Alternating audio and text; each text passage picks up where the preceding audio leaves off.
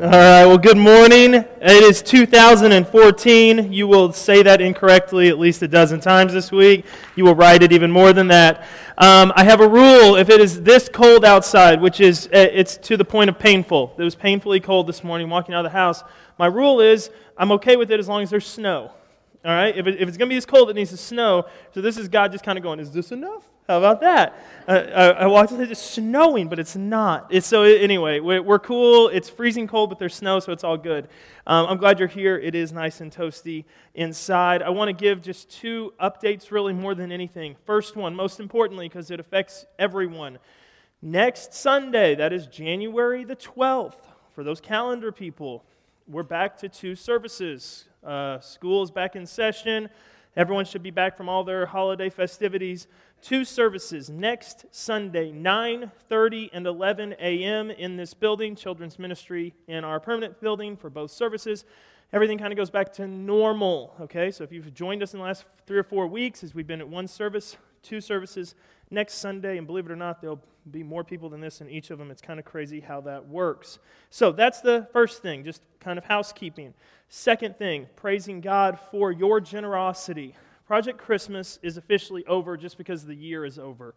But you as a church, I think you went above and beyond. There was $56,945 raised by you for Project Christmas. And you can do the math, that's like 8 wells, or that's 1 billion buckets or straws. But here's what that really means. All of those funds, all of those resources, every dime that was given by you is going to go to literally make an impact in the life of someone who, without your generosity, would not have clean water to drink, or a child who has no parents because they're orphans. And the cool thing about this year is, and not like this isn't cool, in the years past we've written that check for $56,945, we've written it to Living Water International. They've done tremendous work. We've gotten to take trips with them. That's been incredible. This year we're not writing that check. This year that money is going to sit here until our global mission trip teams go to Kenya, to China, to Haiti, where we will then meet with organizations and groups of people that we are going to get to establish long-term relationship with, and we're just going to happen to say, what do you need here? Do you need a well? Great. Do you need 2? Wonderful. We'll pay for them. We'll pay for them. In fact, we'll send people, we'll dig them. and then this is something that I think starts to produce long-term transformation in lives. That's why this is so cool. It's not just an amount of money. That's awesome. But what that money represents in lives changed and lives saved, it's incredible, and you deserve a lot of praise for that, but God gets all the glory. So thank you, Summit Church, for that. I'm going to pray, and then we are going to do something that it's hard to even put in perspective how excited I am about it. Our passage today is Ephesians 3:20 and 21. Ephesians 3:20, 21. This is the end of part 1 of Ephesians. We are kind of literally halfway through, but starting next Sunday in chapter 4, the whole shift in tone of the book goes towards much more practical things. And Paul ends with these 2 verses I'm very familiar with but have never had an opportunity to teach on.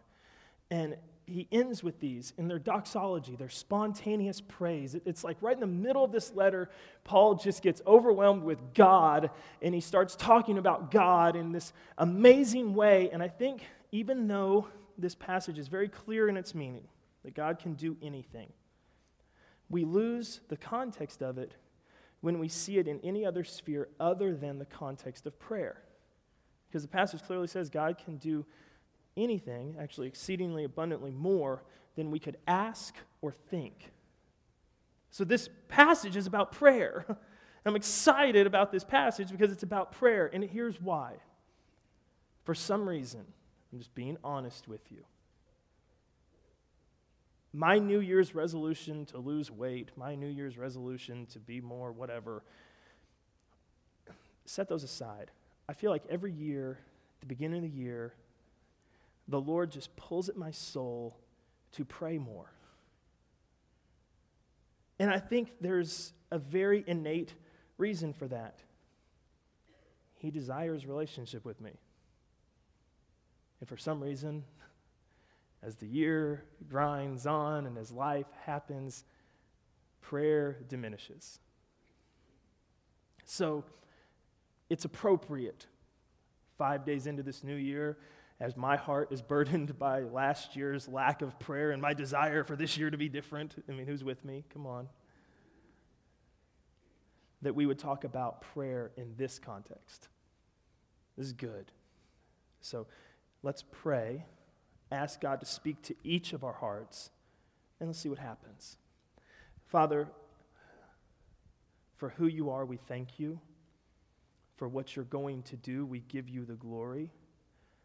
But what we ask of you this morning is to burden us towards prayer, to convict us of our need for you and intimacy with you, to speak to our spirit through your Spirit, that you promise will even give us words to pray if we don't know what to pray.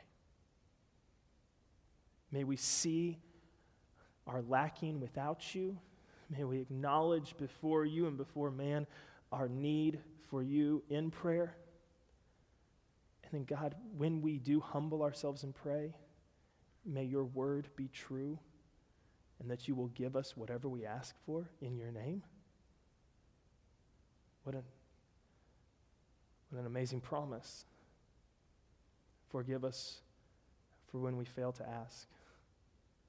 Forgive us for where we fall short. May your grace be sufficient for all of our needs. And our greatest need is you. So God, come and reveal that to us today through your word. That's in your name we pray. Amen. Going back to verse 19 of Ephesians 3, if you have your Bibles, it's right there. It's not going to be on the screen. But in verse 19, Paul, dreaming about one church united, one body under Christ, his prayer for the church ends with this audacious request. If you remember last week, we had a staircase of prayer, ending with this request of God that the whole church, all of its members, would be filled to the fullness of God. That the fullness of God would be imparted on every member of the church. We talked about how a lot of commentators don't even believe that's possible because God is too much for us to be filled by Him. But that was Paul's request for every person who is in Christ Jesus, that we would be filled to the fullness of God. I think it is the audaciousness of that request that spurs his doxology, that spurs his spontaneous praise. I think it's him looking and going, I just asked God for that, that makes him write verse 20. And we will spend literally 95% of our time together looking at verse 20. But it's in that context, I believe, that it comes out. I'm going to read from the New King James Version. I normally teach from the NIV. There's no real reason for that. But the New King James Version, I think, grasps the heart of the Greek text better than any other version, so that's why I'm using it this week. I'm not trying to make it say anything that it doesn't say. So, Ephesians 3:20 from the New King James Version says this, Now to Him, that's God, who is able to do exceedingly abundantly above. 3 superlatives that you may want to underline in your Bible.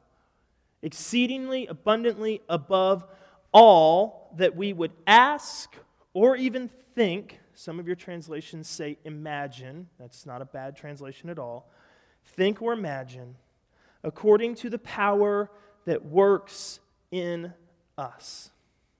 I'll read it again, then we'll break it down. Now to Him who is able to do exceedingly abundantly above all that we would ask or even think, according to the power that works in us.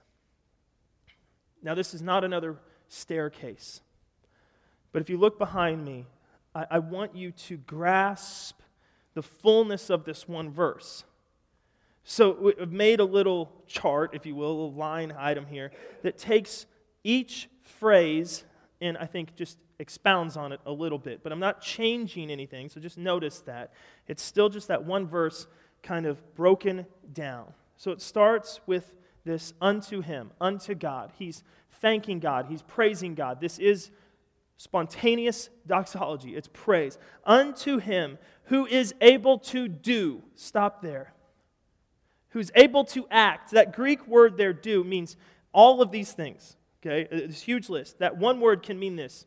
Who is able to make, who is able to cause, who is able to effect, who is able to bring about, who is able to accomplish, who is able to perform, who is able to provide, who is able to create. All of those things.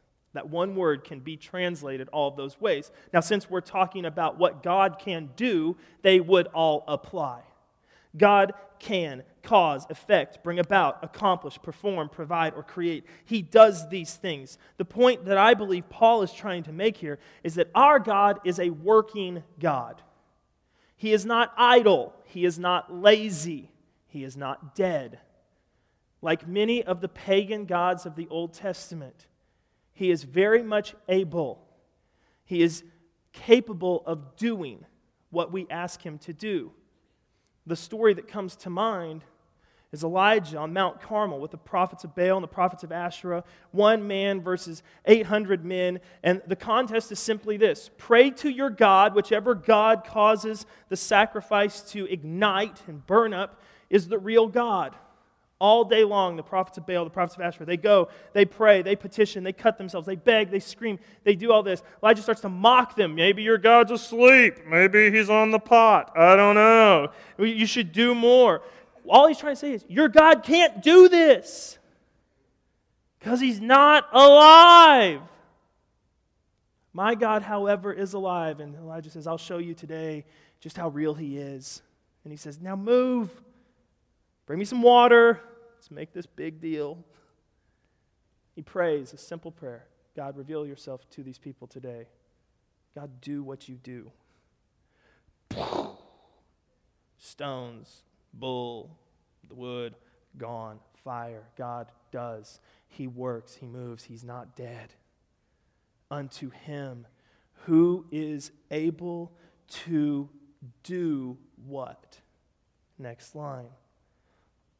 All that we ask. We could stop right there. Paul doesn't. He's going to get a little squirrely here in a minute. But we could stop right there. Unto Him who is able to do all that we ask. That is more than sufficient for me. To the God that can do everything I ask Him to do. Is this even true? Is this just fancy talk from a Bible writer, or is this true? Well, there's other places in Scripture that I think provide guidelines to this truth. There is a God in heaven that we pray to, and when we ask Him to do stuff, He can do all that we ask Him to do. But there are some guidelines. James 4, verse 3 is a big one. James 4, verse 3, it says, and even when you ask, you don't get it because your motives are all wrong. Okay? You want only... He will give us only what gives Himself pleasure. And sometimes when we ask, we're asking for the things that give us pleasure. James 4:3, my paraphrase, that's what it was. When you ask, you don't get what you ask for because you ask with wrong motives. But if your motives are right, if your motives are pure, if your motives are good, if your motives are what pleases the Lord, you can ask for whatever you want in the name of Jesus, and it will be given to you. My favorite passage regarding this is 1 John 3, 21 and 22. John writing, he says this, dear friends, if we don't feel guilty, if our conscience is not burdened by guilt, primarily from sin, we can come to God with bold confidence. And when we do so, we will receive from Him whatever we ask. Why? Because we obey Him and do the things that please Him. So here's what Scripture teaches us. If you pray with a clear conscience, that can only come by the grace of God. The clear conscience comes by the grace of God and the forgiveness of God being poured over us in Christ Jesus. But if you have that clear conscience, if you're good with God through Christ Jesus, then if we do what God commands us to do in this right here, And I know that's not easy, but if you are living the life that God has commanded you to live, so there's two commands, two guidelines already, a clear conscience, a clean heart. You're doing what His Word says to do. And if you're seeking to please God in every possible way, then what verse 20 in Ephesians 3 says is this: He is able to do that. He's able to do, and He will do whatever you ask of Him. And you've heard this before. And that this isn't primarily just a prayer talk, how to pray. But I can't stand when people seem to think that God is broken, that God doesn't do what He says He can do. It hurts my heart, even personally, when I pray and what I pray for doesn't happen. And I start to blame God for that. Because that's not on God. Scripture says that's on me. And I know for those of you who are skeptics, you're like, well, that's awful convenient. So the Bible says God can do anything, but we've got to be perfect for it to happen. No. You need Jesus. I think that's a given. You need Him to give you a clean conscience, and that can only come from Him, not through your own works. You need to be living in accordance with Scripture, not perfectly, because you've got Jesus. And if what you pray for is only to please you and not God, I don't think that's going to bring Him honor or glory at all. Of course the answer is no. But there's a lot of stuff that falls under pleasing to God that if we simply ask, He'll do. But do you see what that third line of Ephesians 3:20 says? He's able to do all that we ask or think. Once again, the translation can be imagine. The reason I kept the word think there is because a lot of times when we think or use the word imagine, it becomes whimsical. Like, well, I want a pony that's actually a unicorn. I've always wanted that. I want a unicorn in my backyard in my playhouse that I have a tea party with Michael Jordan every day in. That's my imagination. I don't really want those things. Words were just coming out of my mouth. I literally don't know where any of that came from. That's your imagination. And so imagine is true, but God can do everything you ask of Him. And then what Paul is saying is this: He can even do stuff that you don't ask. He can do the stuff you just think about. And if you let that marinate for just a minute, you all know what he's talking about. Because whether it's for fear or doubt or embarrassment, there's things you just won't ask God for. Ooh, yeah, I would like that, but no, that just seems like I shouldn't pray that He would, bless the world, or I won't go there. If you even think it, if it crosses your mind, in your imagination, he can do that also. And I told you, Paul's going to get squirrely here, and he does. Three superlatives. Here's how that would play out. He can do abundantly above what we can ask for or think. And then it's like Paul goes, nope, that's still too limiting.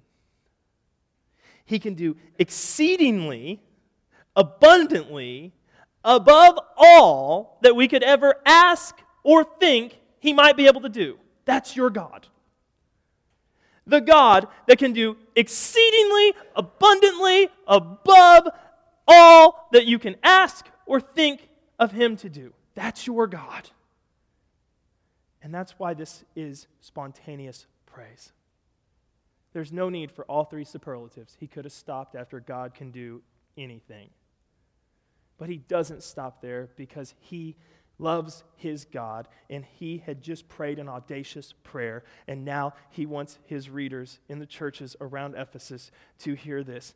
The God that you pray to can do exceedingly abundantly above all that you ask or think he can do. That's how big your God is. He can do this because he's God. He is limited only by himself. He is not confined by time or space. There is no power greater in the universe. There is no force more powerful than God. There is no knowledge higher than the one that he possesses. He's God, and there is nothing greater than God. He is above all things. He is in all things. He is God. And when you study that name, you start to understand that only God can be God. There is nothing like God because he is God. And when that begins to resonate in your heart, you start to grasp just a little bit of how big and how powerful and how smart he really is. In the sentiment that he is God, that means something. Because there's nothing else that is God. There's nothing else like him. And yet, he listens to the prayers of his children. From his throne as God, he hears our requests. And I believe what Paul is trying to get us to understand is that as cool as it is to think that God hears us, that's not the most astounding thing.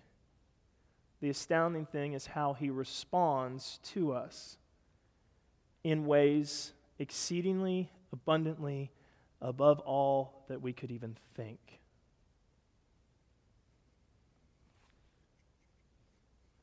Prove it. Abraham wants a son. God hears his prayer and gives him a nation. That's bigger than what he thought. Daniel simply wants to be protected. God closes the mouth of wild beasts. And when the executioners come back to pick up the remains, cuddled up with the wildest beasts of the earth. The children of God cry out for 400 years, we're slaves in our own land. What is going on with it? What is happening here? We do not desire to be slaves anymore. Instead of simply freeing them, God sends plagues. He turns one of the most powerful rivers in the world into blood. He covers the land with locusts. God did way more than they requested. And then, a few hours after their release, they're ready to turn around and go back to Egypt because there's a stinking ocean in their way. And God says, you don't have to go back. I've got this one. And the Red Sea parts. That's more than they could have fathomed in their lives. The disciples are in the middle of a lake. Their boat is going under. They ask God in the form of Jesus to help them bail out the water before they all die. And Jesus wakes up from his nap, and instead of picking up a bucket, he raises his hand and he says, "Quiet, be still," and the wind and the waves obey him. That wasn't what they were looking for. That wasn't what they requested. And in those final moments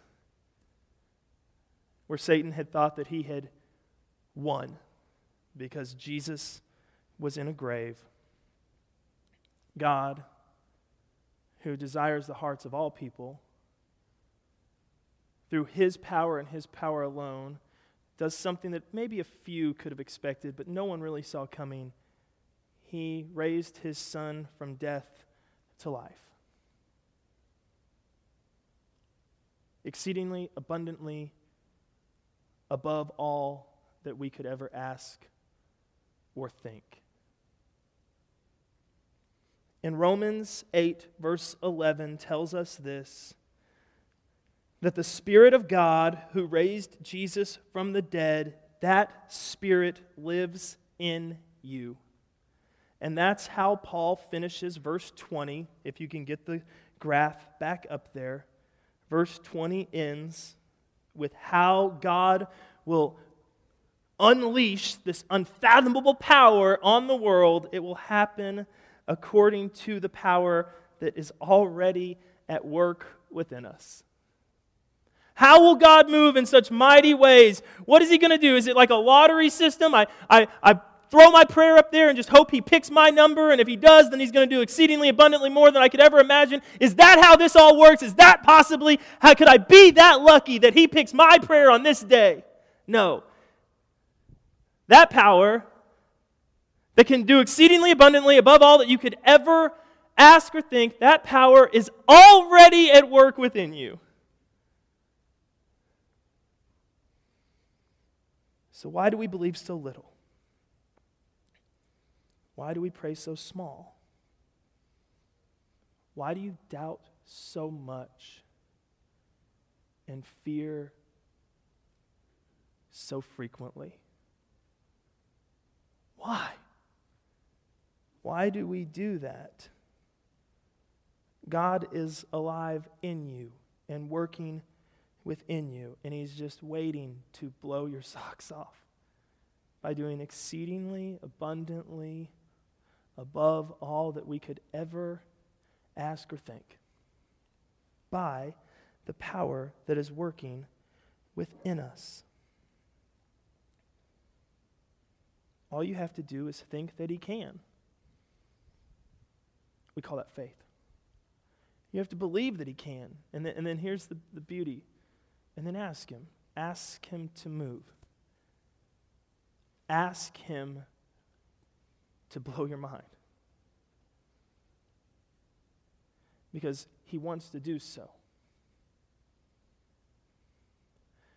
There's a phrase that I want to echo in your hearts and in your minds. For those of you like me who desire this kind of prayer life, but who have this kind of prayer life, who desire the exceedingly abundantly above all kind of mentality and know that God can do it, but who lack and who wonder and who doubt and who fear the worst. For those of you like me who want to be here, I want this to echo in your minds and in your hearts. What you have yet to experience, what you are hoping to someday get, what you desire to see from God move in your life, what you have yet to experience is what you have already known. What you have yet to experience is what you have already known. For when you have seen God move at all, He is exerting the same power in your life that He would exert over here. When the simplest of your prayers, the most humble of your cries before God have been answered, yes. When you have experienced that, then you have experienced this. The only difference is the result. You already possess the power. God does not change. He does not categorize. He does nothing else. You have already experienced it in full. The only difference is the result. And I say that to encourage you, not to discourage you. There's no master level course in this. There's no seminary degree that will allow you to pray in this way. The guys that I spoke about from Scripture, they experienced the same power working within them that we possess, and they saw oceans divided, wind and waves stilled, plagues casted, protection given, nations birthed.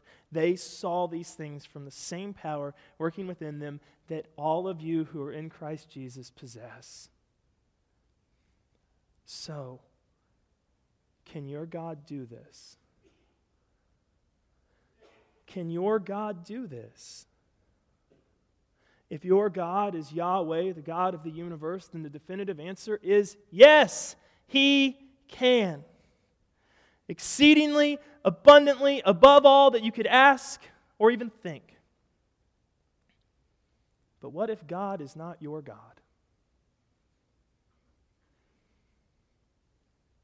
Scripture tells us that we will wage war between God and money.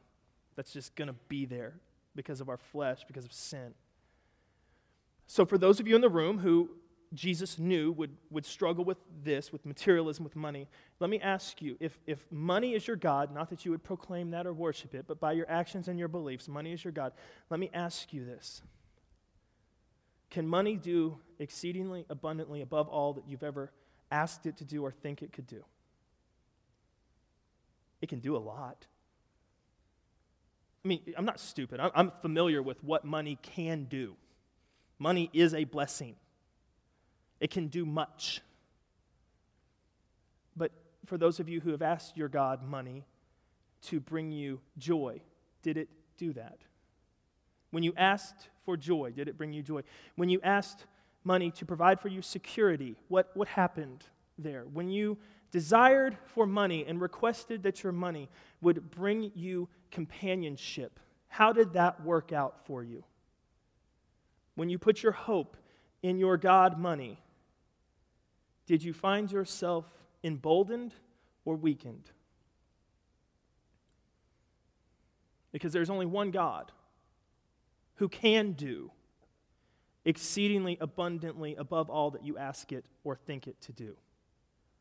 And that is our God. And He demands that you cast out all your other gods and call upon Him. And then He will move in your life. And I know He will. Why? Because as the band comes back up here, I want to read verse 21. I told you 95% of the time. Verse 20. Why do I know that God will answer your prayers when prayed with the right heart? Why do I know that? Because of verse 21. Because the ultimate heart of God is for Him to receive glory in the church by Christ Jesus to all generations, forever and ever. Amen. And the best way for Him to receive glory through the church because of Jesus Christ, that all generations will see forever and ever, the best way for Him to do that is to be a God who, when asked by His church, goes above and beyond. Because when He goes above and beyond what you ask Him or even what you think Him to do, that's going to reflect good on Him. That's His glory. And I know, church, that He will answer yes to those prayers asked of Him with the right heart, with the right motives, because when the answer comes yes, He gets His glory through you, the church. So we start this year. 2 questions. Which God are you honestly asking to move in your life? Is it Yahweh, the God of the universe, or is it another God that you've put up there beside Him, one more tangible? Which God? If it is not the God who can do exceedingly abundantly more than you've ever thought, then I recommend you repent. I recommend you turn from that God and turn back to the one true God. But the second question is this. What would this year look like? What would this year look like if you got this? Trick question. You can't know that. Because He says He's going to do exceedingly abundantly above what you ask Him to do. So what you're hoping for this year, what you're praying for this year, what I'm petitioning God for this year on your behalf, that's not what we're going to get. You're going to get more. He's going to do more. And I beg you to walk in that power. I beg you to trust in that God. I beg you to follow His commands, to approach Him with a clean heart, and to desire what He desires. For then, when we ask anything in His name, He will do it. And not just what we ask. Exceedingly, abundantly, above all that we ask or even think. That's what it could be. So today, as we respond to that God, as we worship that God, as we pray to that God, do so in confidence. If you need to repent of the gods that you've trusted, then come forward. Let one of our prayer team members or our pastors pray for you, pray with you. Just confess that sin and repent. If you need God to move in your life, but you don't know how to even start, how to even pray, you know the burdens that you're carrying, and you want to give them to Him, and you don't know where to start, come forward and just let us pray for you. It works the same way. Whatever you need, this is your time to be ministered to by that God. But just make sure the truth remains. If you come forward expecting that God to move, He's probably going to do more than you expect for His glory through the church. For the rest of us, may we just give God the praise that is due. May He receive His glory in the church by Jesus Christ to all generations forever and ever. Amen. Amen. Let's stand and respond to Him.